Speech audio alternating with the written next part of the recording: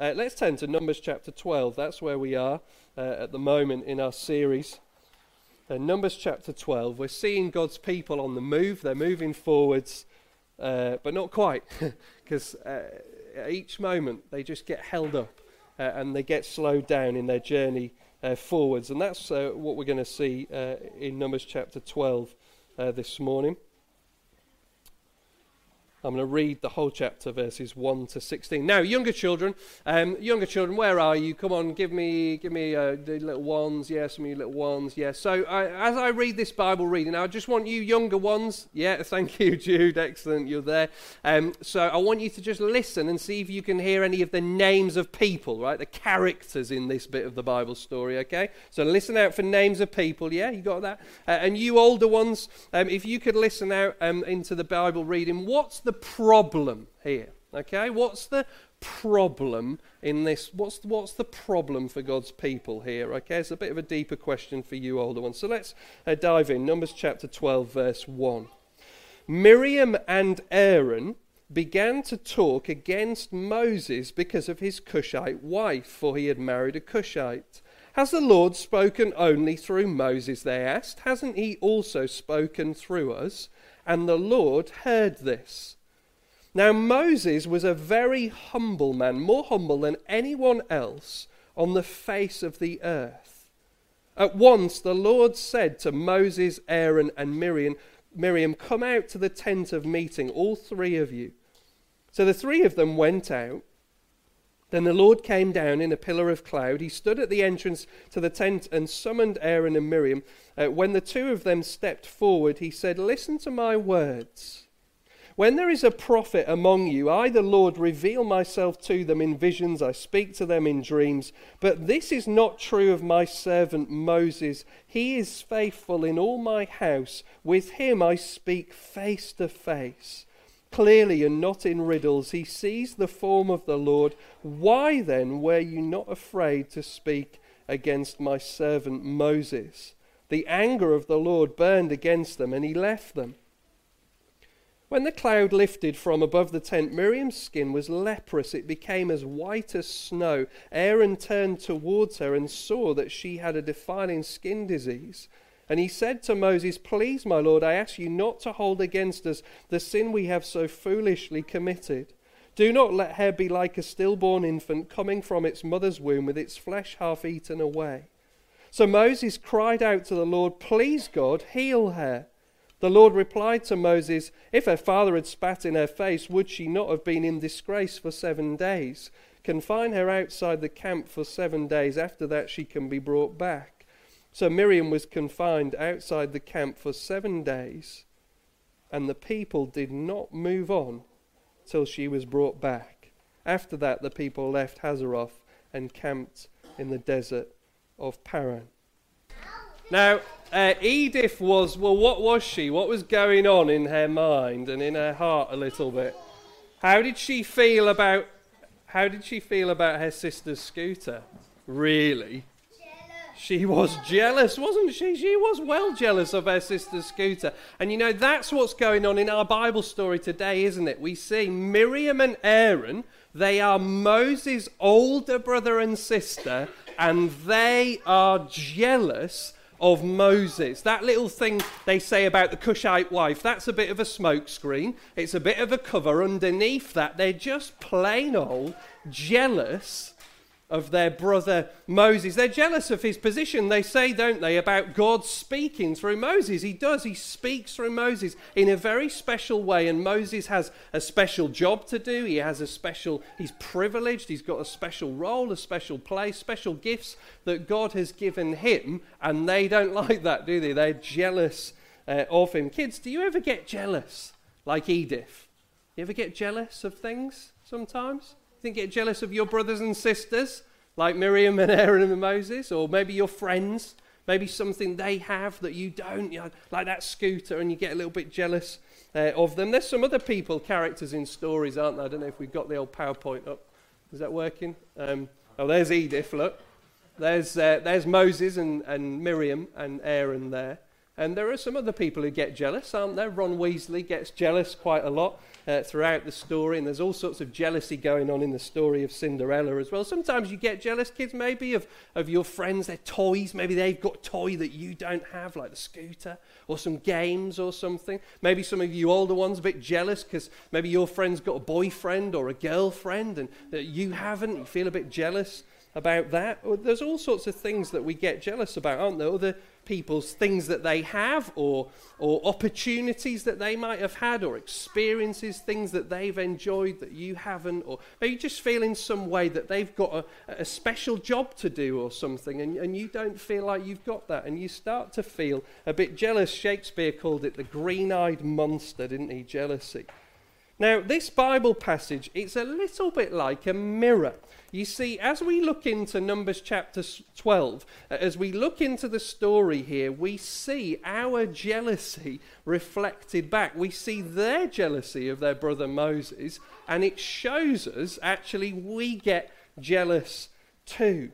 And did you notice their jealousy of Moses, it held them back?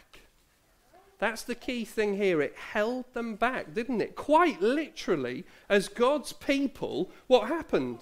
Well, they couldn't move forwards, could they? Verse 15 is very telling, isn't it? And the people did not move on until Miriam was brought back. Until that problem was sorted, God's people were stuck still. They couldn't move forwards because of their jealousy towards their brother.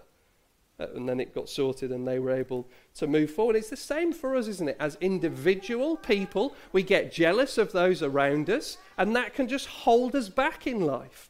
And as a people as a whole, we can be jealous, and that can hold us back, just like the people back then. Imagination doesn't help, does it? Imagination doesn't help with jealousy. Maybe you're jealous of a friend or something someone has, or their opportunity that they've had. And then imagination comes along, and imagination inflames jealousy. Imagination's a good gift from God, but it's got messed up by sin. And imagination, well, in imagination, we imagine that their lives are like this, don't we? That's how we imagine it, right? Their lives are just, a breeze, and it's just carefree. It's a bed of roses. They just have it so easy. And our imagination builds on this jealousy, and it builds up a picture of someone's life, which isn't true, but it makes us more and more jealous of them. Social media comes along at this point, doesn't it? Now, sometimes social media shows you the bad things and the hard things in people's lives, but often social media presents you with all the best bits, all the good bits, right? Yeah, that's what happens often, isn't it? We see pictures and news and stuff which presents us with all the best bits and all the good bits of people's lives, and that can increase our false imagination of what people's lives are like, and we get jealous of them. Oh, my life's not like that. It's not like that. I don't have this. I haven't had that opportunity like them. And so imagination inflames our jealousy. Do you know what the really, and for those of you who are taking notes, you're going to have to get this as a big paragraph. It's quite complicated and nuanced thing. You know the really, really deeply pastorally theological response to all of that? Do you know what it is? Nah. That's the response. Nah. It's nonsense. That imagined perception of other people's lives that we've got in our heads when we think that their lives are like that, nah. It's just nonsense. It's not true. Social media and everything else builds up this picture. We get jealous. It's not true. Their lives, whoever that person is, or those people, that group of people, whatever, their lives, just like yours, are a mixture, are messy, are a muddle. And at that moment when you're getting jealous of that thing, that opportunity that they've had, that thing that they've got, or whatever it might be, the reality is far more complicated.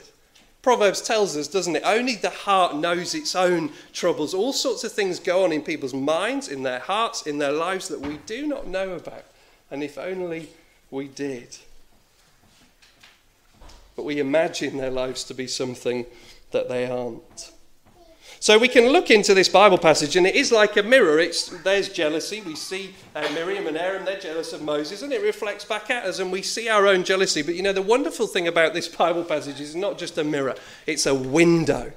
This is a glorious window, and as we look through the window of Numbers chapter 12, we see this incredible view of Jesus.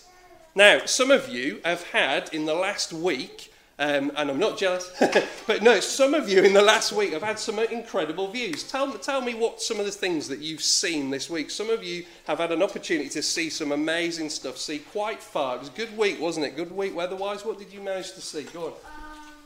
I went Scafell. Yeah. So you went to Scafell Bay, so that's the highest mountain in England. And how far could you see? What could you see?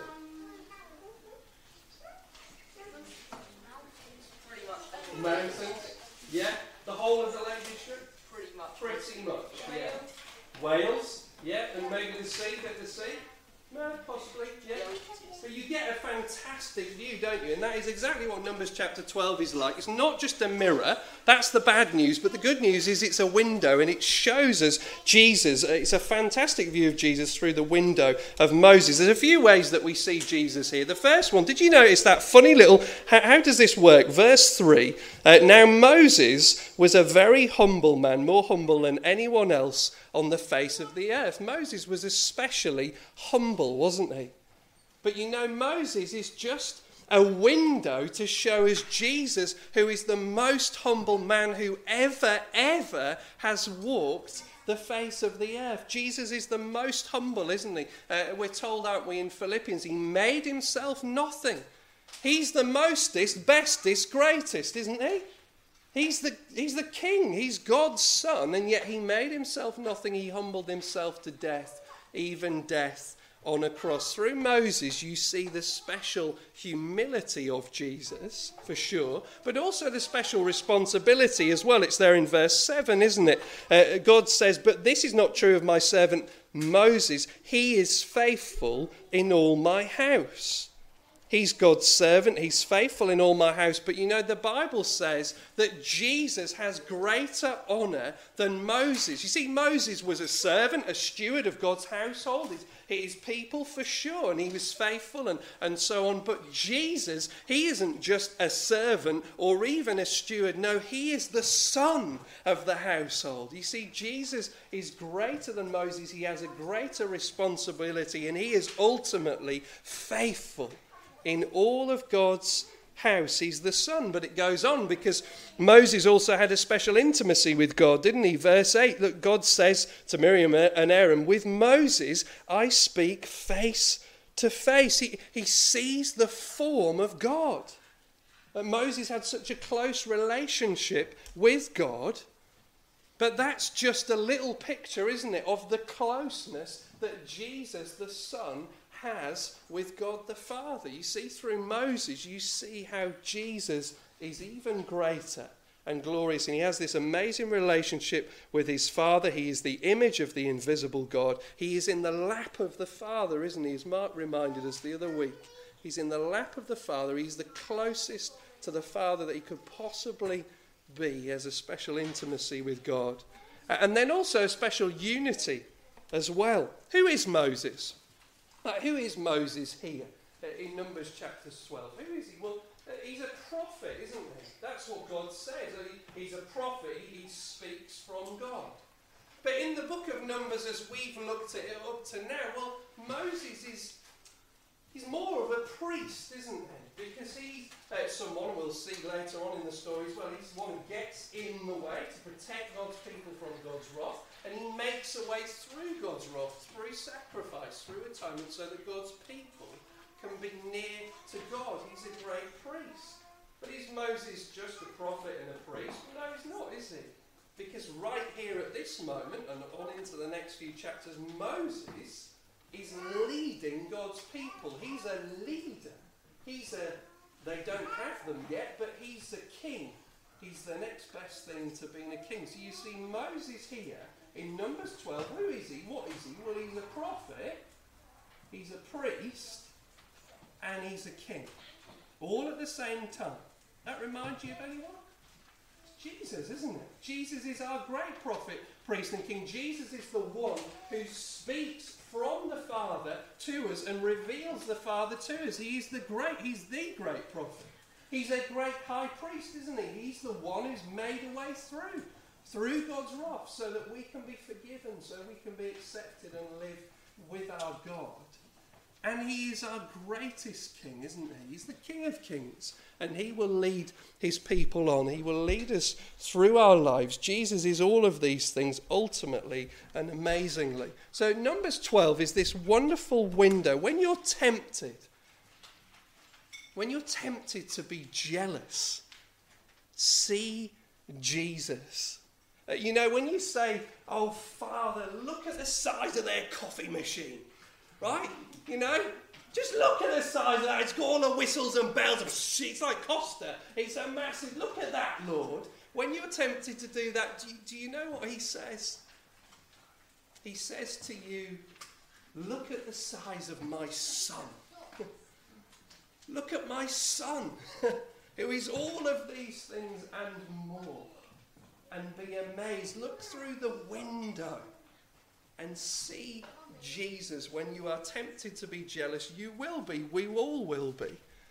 And jealousy will hold us back as God's people. It did then, and it can for us too. The things that we're tempted to be jealous about are always small, especially compared to the Son. They're always small.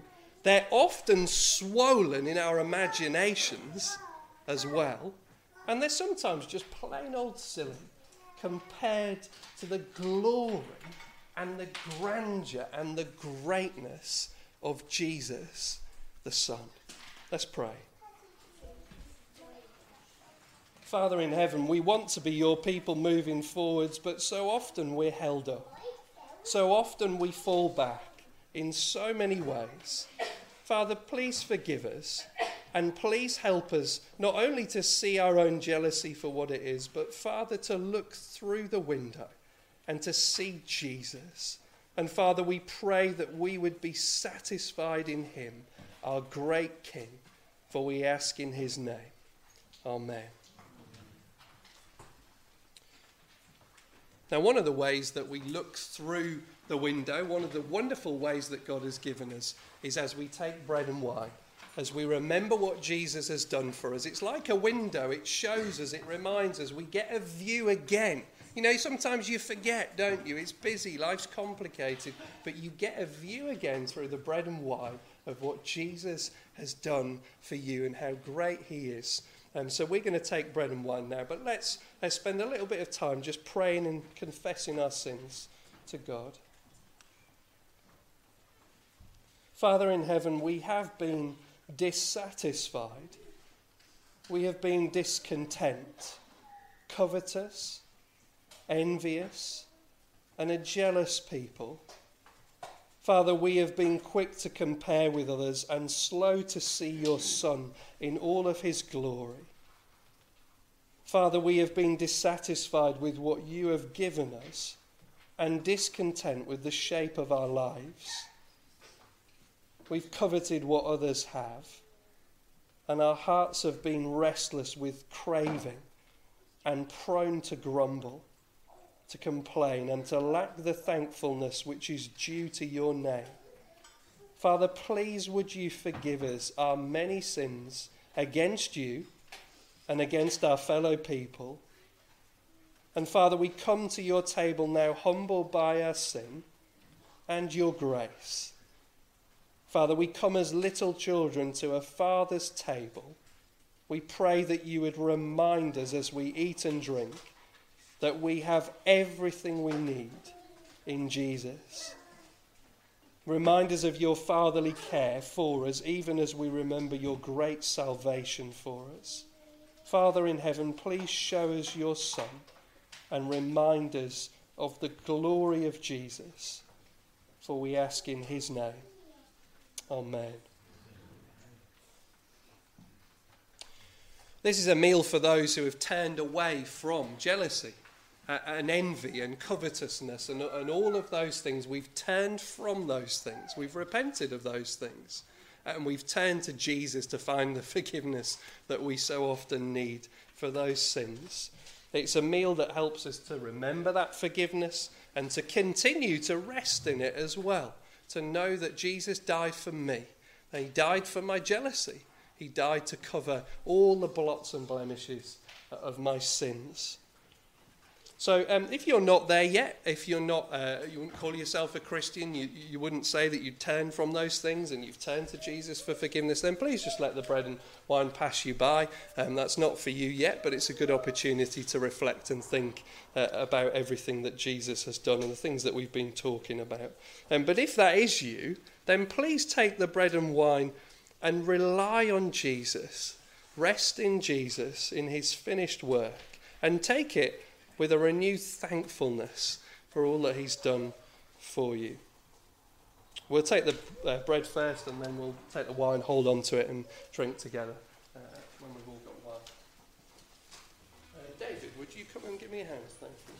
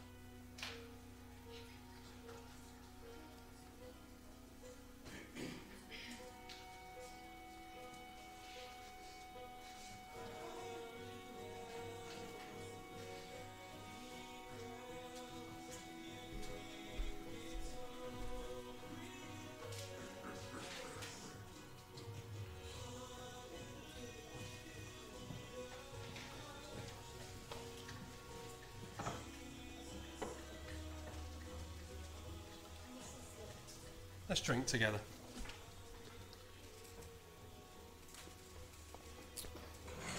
Let's pray. Thank you, Father. Father in heaven, we thank you so much for your Son, Jesus. Father, we thank you that in Jesus we have an older brother who is never jealous of us, who always wants what's best for us, who delights to welcome us, who died to forgive us. Father, we thank you for Jesus. Father, would you help us to rest in the finished work of Jesus? And Father, would you help us to have a clear view of him?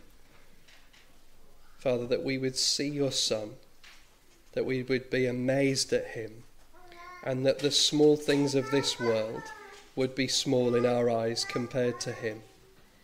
And Father, we do pray for Tricia's mum, Mary, and Father, we do pray that you would help her today, Father. Give her good pain relief, we pray, and just comfort and help her through her just recovery today, Father, and rest. And Father, we pray that she would have a good and successful operation tomorrow, that would go well, Father, and that you would heal her body and just calm her, Father, and help her to rest in your goodness, in your protection, in your sovereignty. And we pray for the whole family, Lord, that you'd help them through these complicated and busy times, Father.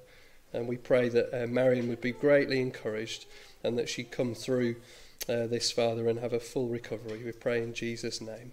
Amen.